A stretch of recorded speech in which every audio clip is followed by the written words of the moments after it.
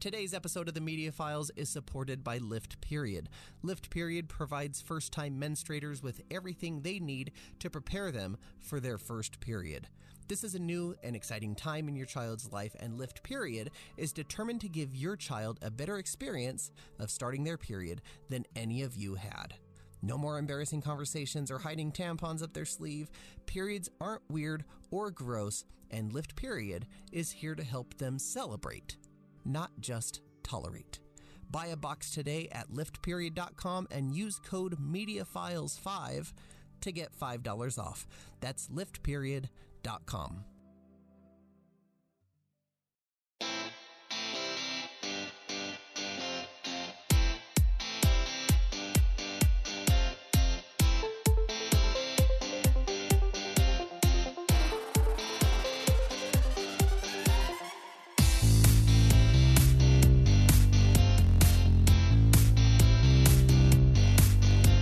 For me, it's 8:47 a.m.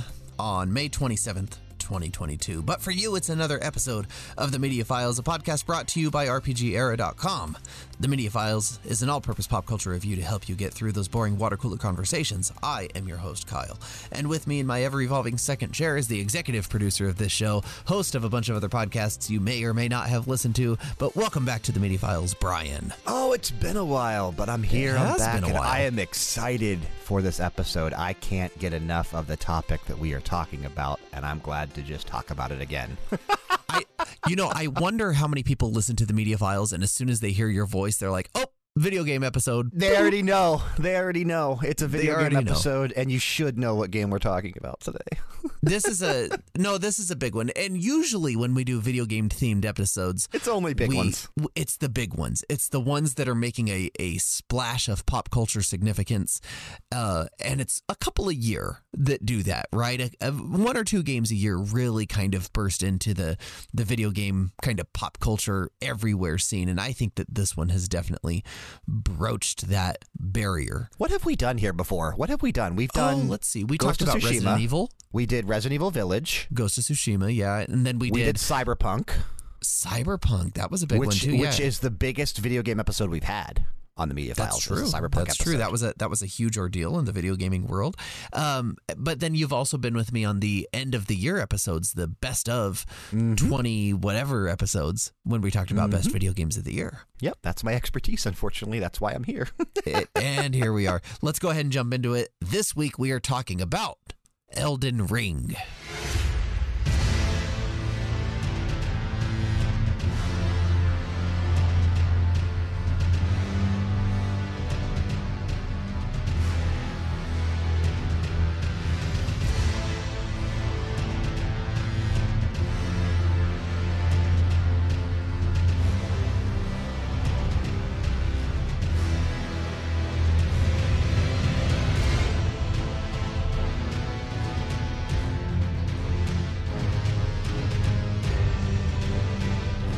Elden Ring is the newest game from Japanese developer From Software, best known for their unforgiving and difficult combat and boss battles placed in intricately designed worlds.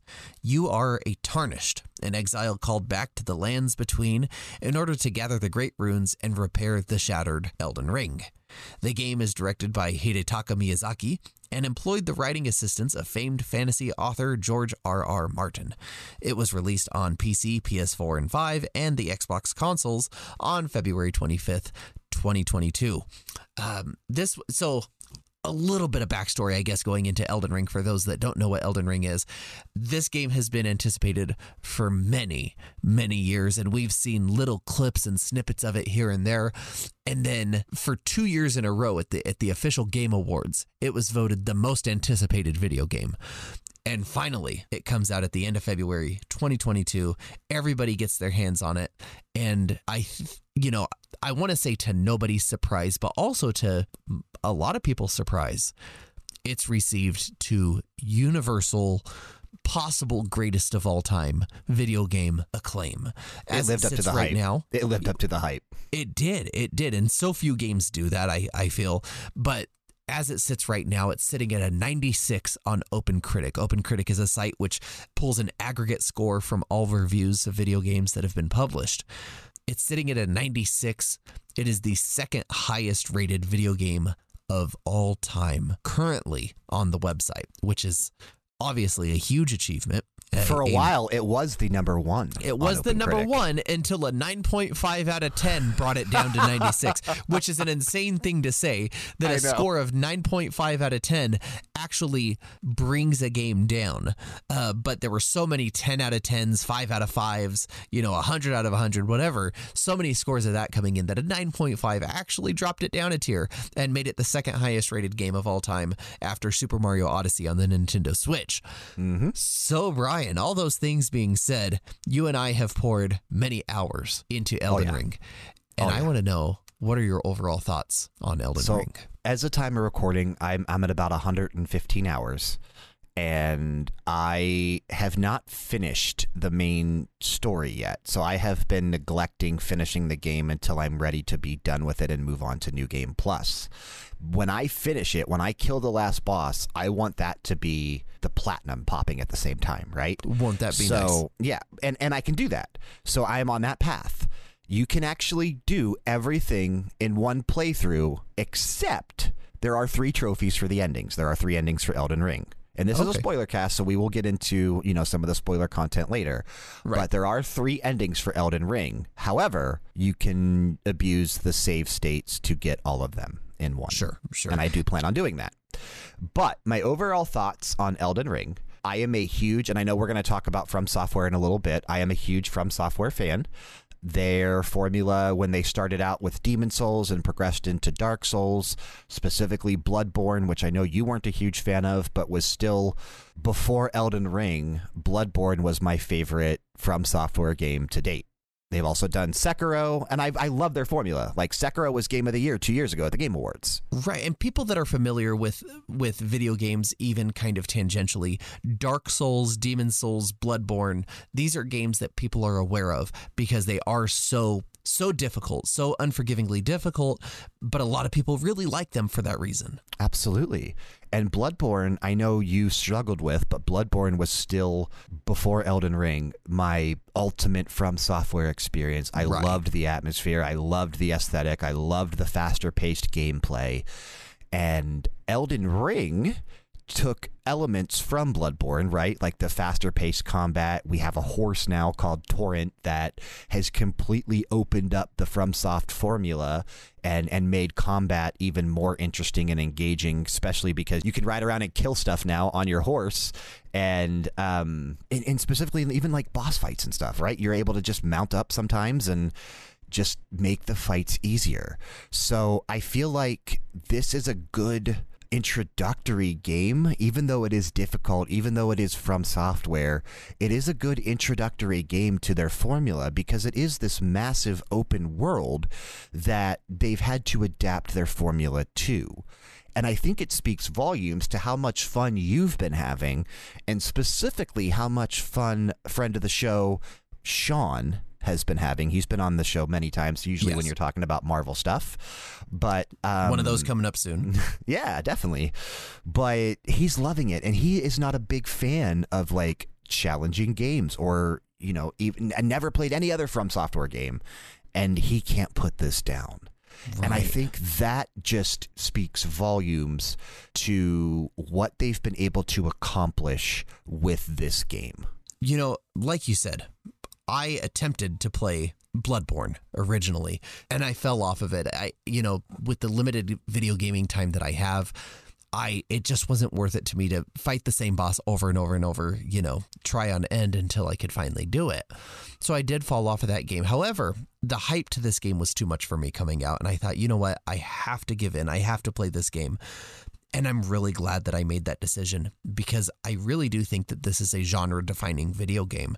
A lot of people have been comparing this game to The Legend of Zelda Breath of the Wild, and they are similar games in a lot of ways. You've got this big, wide open world where you can pretty much run around and do whatever you want in kind of whatever order you want to do it in, also with some limitations.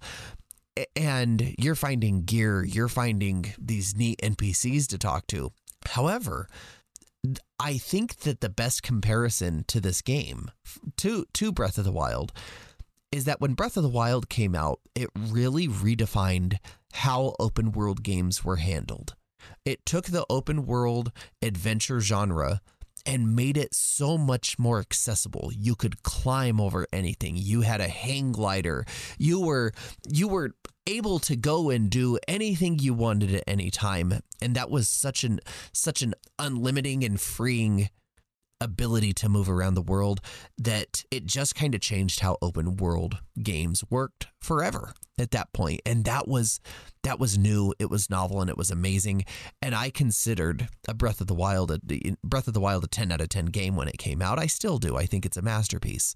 This game does very similar to that for me, where it took that open world formula that I think was really made very new and fresh with Breath of the Wild, and has really, really gone to extreme ends to make it feel very lived in, very alive, very vibrant. There are so many beautiful vistas, so many places to go. And just as soon as you think you have cleared one area of all enemies or bosses, you find something else to do. There are so many things packed into the world of Elden Ring that I can't believe we've never played anything like this before. And at the same time, I can't believe they've been able to pull something like this off. I can't imagine the amount of work and man hours that went into making this game so alive and so vibrant. And I've been having an absolute blast. I know that we don't do very often written reviews on RPGera.com anymore. We used to. We used to a lot, and we haven't as much lately. However, no. I would say in last year, we lacked a 10 out of 10 game on RPG Era. This is a 10 out of 10, dude. This is a 10 out of 10 for both you and I. I think we are in agreement that this game is a 10 out of 10 game for us. 100%. And I think the reason you specifically are enjoying this so much more than, say, Bloodborne or any of the other FromSoft. Did you play Sekiro by chance? No, I never played Sekiro. Okay. So I think you're really enjoying this more than specifically Bloodborne, since I know that's the one that you really tried jumping into, because you're not locked to a boss, right? Right. So in Bloodborne, if you couldn't get past something, you were stuck until you got past it. Here in Elden Ring, there are, I want to say, 14 main bosses in the game, like progression bosses from start to finish. There are 14 main bosses. However, there are about 200 additional bosses, maybe less than that. I don't know, probably a high estimate. I think it's 80. But there are a plethora of world bosses that can be found either roaming the open world or found within these smaller caves/dungeons, which are always beneficial to explore because they will give you new weapons or they will give you new armor, as you mentioned earlier. But these bosses tend to be on the easier side than the 14 main bosses you need to actually beat to progress or open up areas that you can't get to without beating them.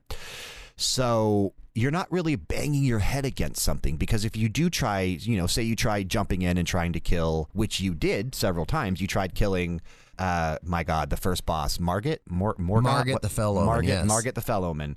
I remember you ran into that. You hit a wall and you went down to the Weeping Peninsula and started exploring down there because you couldn't kill the boss. Yeah, and that's something you're able to do. Yeah, and that right there is not making anybody feel frustrated. Because if you hit a wall, just go somewhere else. There's going to be something else you can do to get more powerful, to level up, to get runes. Go back in a couple hours and try again. You're not going to have you're still going to have fun. You're still going to be clearing the game.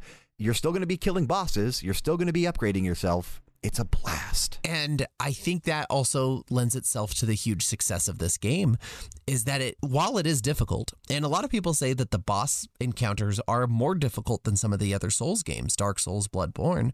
Just wait. Just freaking wait. I hear it gets very, very difficult, towards the later game, and I'm probably, maybe a third of the way. You're about a third, and you're actually, based on what we did, you haven't done the manor yet in Lenoria of the Lakes. Right. But once you do that, you'll be going to an underground area, and if you just follow the guided path, and then eventually you'll get to Caelid, and the main boss in Caelid, Star Scourge Radahn, I feel like is the first boss that really is basically like a gatekeeper. That's the boss that everybody has talked about. If you can beat Margit and Godric, then this is the boss that has been keeping everybody back, holding everyone back. He's the gatekeeper boss, and I'm very curious for you to get there. It took me several hours to beat him, and it took me just several attempts to even get up to him, because you start so far away from him that he can kill you before you even get to him. Right. There's something to be said, though, for trying over and over, like you said, for hours and then succeeding, right? And overcoming that challenge. It's such a good feeling. It's such a good feeling.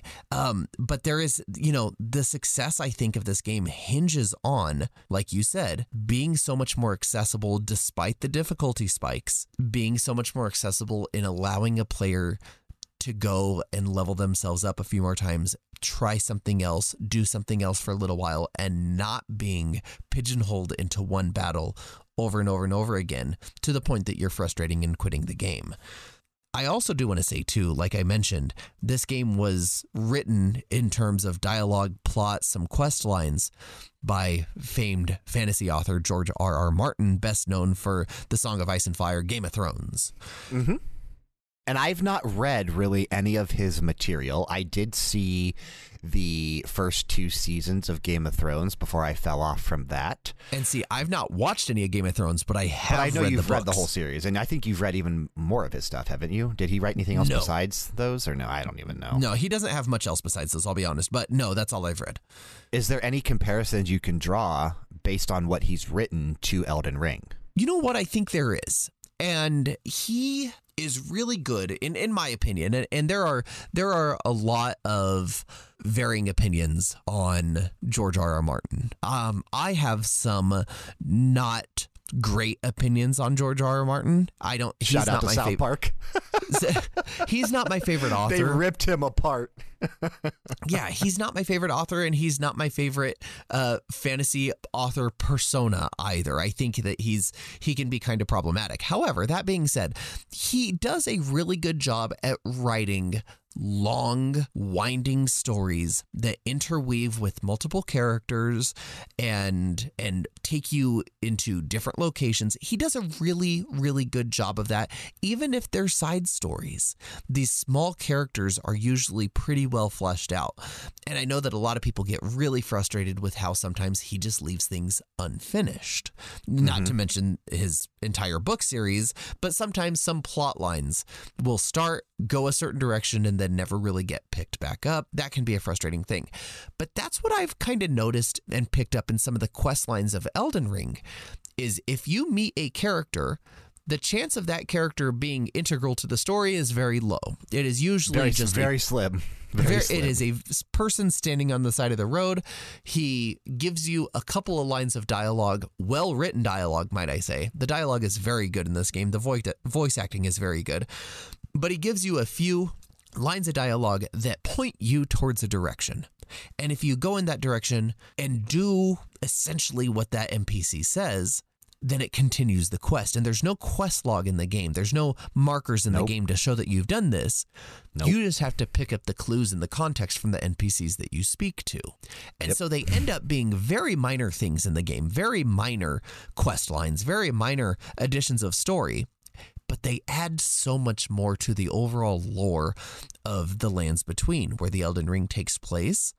And I think that is where George R.R. Martin excels, and I think that shows very specifically in the building up of this world of Elden Ring. You don't have to do any of the side quests. Not a one of them.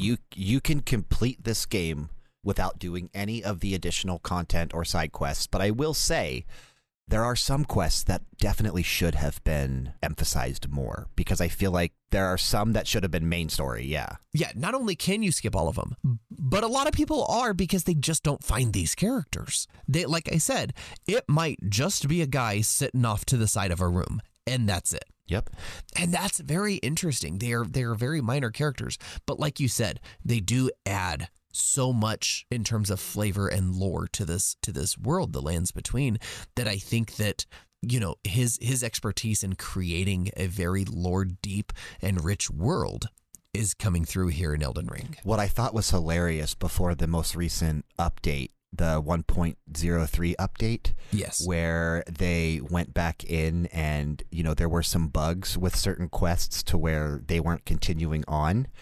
I actually, for a while there, was thinking, is that just George R.R. Martin, right? Is that just him putting together the quests and then leaving it not finished? Right, exactly, which is something that he's known for.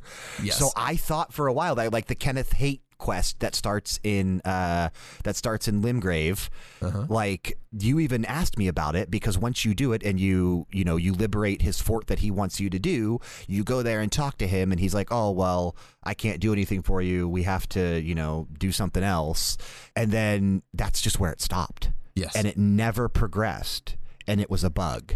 So the team did fix it, and that quest line will continue later in the game now.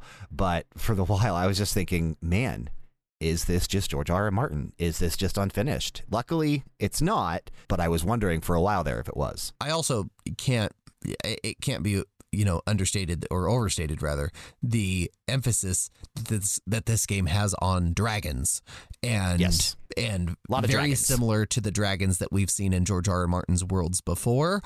And I saw a meme that says, George R.R. Martin, let's stick with 4 dragons in this game. And Miyazaki says 40, got it. There's a lot of dragons. They are big, they are brutal, and they act a lot like Martin's dragons from Game of Thrones. If that's something you're a fan of, I think you'll find a lot to be enjoyed here with the dragons in Elden Ring. Some of the dragon battles have been my favorite. Some of the dragon battles have been my favorite. You and I just fought a dragon. Yeah, we fought a dragon. Had a blast with it. Took a couple tries. Got invaded once. But we got it down. I do think that it's very interesting in an age of gaming where, mobile gaming has become so popular. Mobile gaming is so accessible, and people like those types of games. And when you look at the really big popular games in terms of revenue and pop culture value that have come out in the last X amount of years, right? You're looking at games that are on your phone, a lot of games that come out on the phone. You're looking at smaller indie games like Stardew Valley, which has had a huge cultural impact. And these are games that are not hard, right? There are puzzles, there's farming. Farming games have always been really popular. You think of Farmville and like I said, Stardew Valley. Games that are not difficult have become very, very popular. And that's okay, because we are a casual gaming audience. That's kind of the Animal Crossing being a huge one that dropped last year. Love it. Or 2 years ago, excuse me. And now here's this game that comes out. It has sold a massive amount of copies. It was the biggest release of a video game since Red Dead Redemption 2. If it doesn't win Game of the Year this year, I'll be shocked. I will be absolutely blown away for it to not win Game of the Year. I think that would be, and only in March, I think that we can safely say that this is a lock. However, if it doesn't, then I think it got robbed. I mean, this is the game of the year.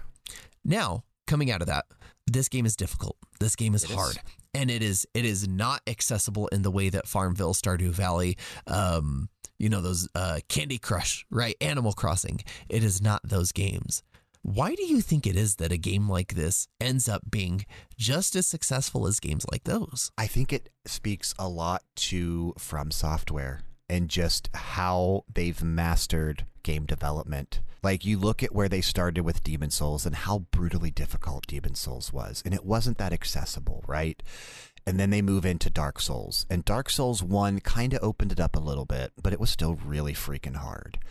And they didn't really start figuring out the universal acclaim until Bloodborne hit. And Bloodborne was such a massive success, obviously backed by Sony's marketing and all the money they pumped into it. And I really think that put From Software on the map. But now, after they've been able to go through so many different games and so many different areas, we come to Elden Ring, which I know we're going to go back and compare it to Breath of the Wild again. But you look at how Breath of the Wild was so accessible for being a Nintendo game, right? Nintendo games, you mentioned Animal Crossing, they usually are very accessible to players. Elden Ring doesn't really get difficult until the later portion of the game. Like, right. It's difficult. It's but difficult. It's doable. Yeah. It's doable, especially because there's so much content in the game that doesn't feel difficult. So you could actually not necessarily grind, but if you're just exploring the world and exploring the areas and going off the actual path you're supposed to be on, encountering some of these world bosses, encountering some of these caves or smaller dungeons that do have some decent upgrades and some fun boss fights in them, that by the time you get to the main boss you're supposed to be killing, you don't struggle. But there is a point in time where you will struggle, even if you're prepared. And that's about the time you get to the mountaintop of the giants. Right. And a lot of players are not there yet. So we haven't seen a lot of the casual players actually get to that portion and start complaining. I feel like over the next week or two, when more and more people get deeper into this game, because really the only ones that are there so far are the ones that are hardcore FromSoft fans and just, know how to play these games from start to finish like I do with your eyes closed, more or less. Right. But the casual players, which are going to start complaining about the difficulty, now granted, some of them already have. You brought this to my attention within the last few days that you've started seeing it more and more. But people are making videos on it. People are talking about it on other podcasts. Once you get to that part, it is a very, very challenging experience. So I think what we're running into here is just a lot of people still being in the early stages of the game where it's relatively easier. Sure. I do think that players need to be trusted also. And I think that that's why a very difficult game like this gets the kind of success that it has, is that you and I both loved Animal Crossing New Horizons. We loved it. You and I both like kind of easy, chilled, laid back games like, there's a new Kirby game that came out. I'm really excited for that. I like the Lego video games. I talked about Stardew Valley. We like games like that where you can sit back, chill, not have to worry about getting killed by a boss 40 times in a row, right? However, we also like that challenge. And like you said, the feeling that you get after completing a very, very difficult challenge like that is unlike any other. You feel like you've mastered the world. You've accomplished more than you could ever hope to. And that's a really, really cool feeling. I really love that. And I think that that's where From Software has really kind of perfected the formula. There are easy challenges in this game. There are medium challenges. And then there are, mind-numbingly difficult challenges. And the way that they've weaved all of those together to make it so that you still feel like you're progressing and still feel like you're succeeding even when you're stuck somewhere has really created a very successful formula. And I would be very surprised if they ever kind of go back from this formula going forward. I agree. I think that this is where we're going to see FromSoft excel in the future. I don't know where they're going to go next. I don't know, right, if they're going to do another Elden Ring, a sequel. I don't know if they're going to go back to Dark Souls. I don't know if they're going to go back to Demon Souls. I don't know if they're going to go back to Sekiro. They have so many options, right? They have so many IPs, but they also excel at creating new IPs. So I don't know where they go next, but I promise that it will have a very similar feel to Elden Ring once they do another game. It has to. It has to. Yeah. Like I said, I would be shocked if it didn't. And I would be, I would be bummed if it didn't. Me too, I think. Now, I do like the older style, right? Like, if they do a Dark Souls 4, I wouldn't mind it following the Dark Souls format because that's what I'm used to. But I think for something new, even for Sekiro, I kind of wish Sekiro would have followed this formula because I think Sekiro would have been a much better game. And I loved Sekiro. I finished it. I thought it was a great game. There's a reason it won the Game Awards at the Game Awards in 2020. I loved Sekiro, but I wish it would have been more open after I've played through a majority of Elden Ring because Elden Ring is the definitive From Software experience, in my opinion. Well, after all this praise that we've heaped upon it, we have to do what we do at the end of every episode. Brian, how do you arbitrarily rate Elden Ring? I would give Elden Ring 12 out of 12 Sacred Tears. Ooh, Sacred Tears. Gosh, when you find one of those, doesn't that feel good to be able to finally upgrade your flasks? And you're like, yes. And there are 12. There are 12 in the game, so you can get your flasks upgraded to plus 12. Just a little bit more survivability against those tough bosses. Such a great feeling. I would rate this as 10 grafted arms on the back of Godric out of 10. And 1 dragon's head. 1 dragon's head.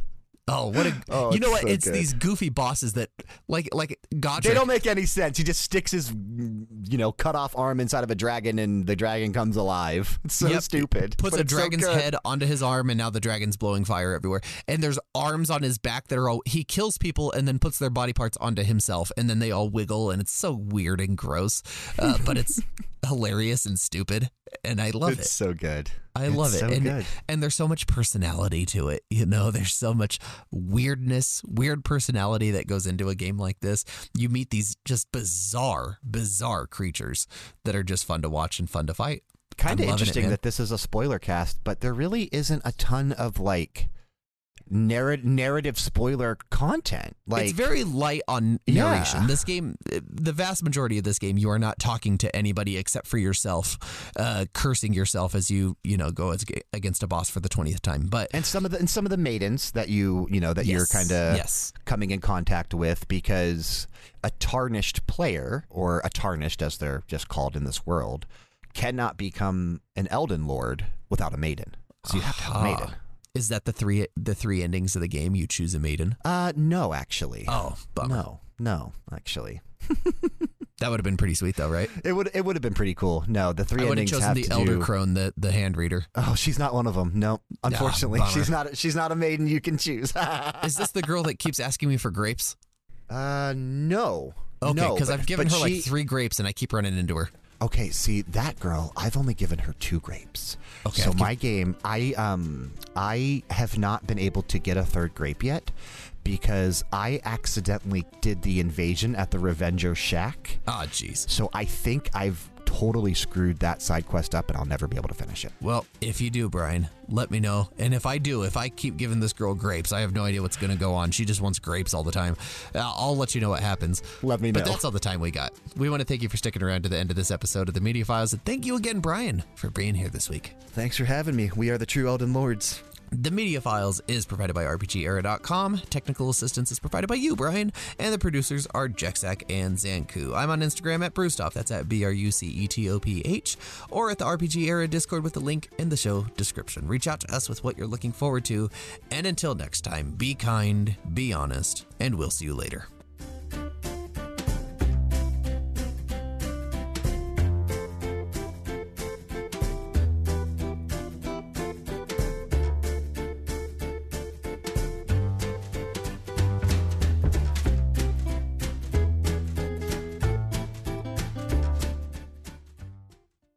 Oh, yeah.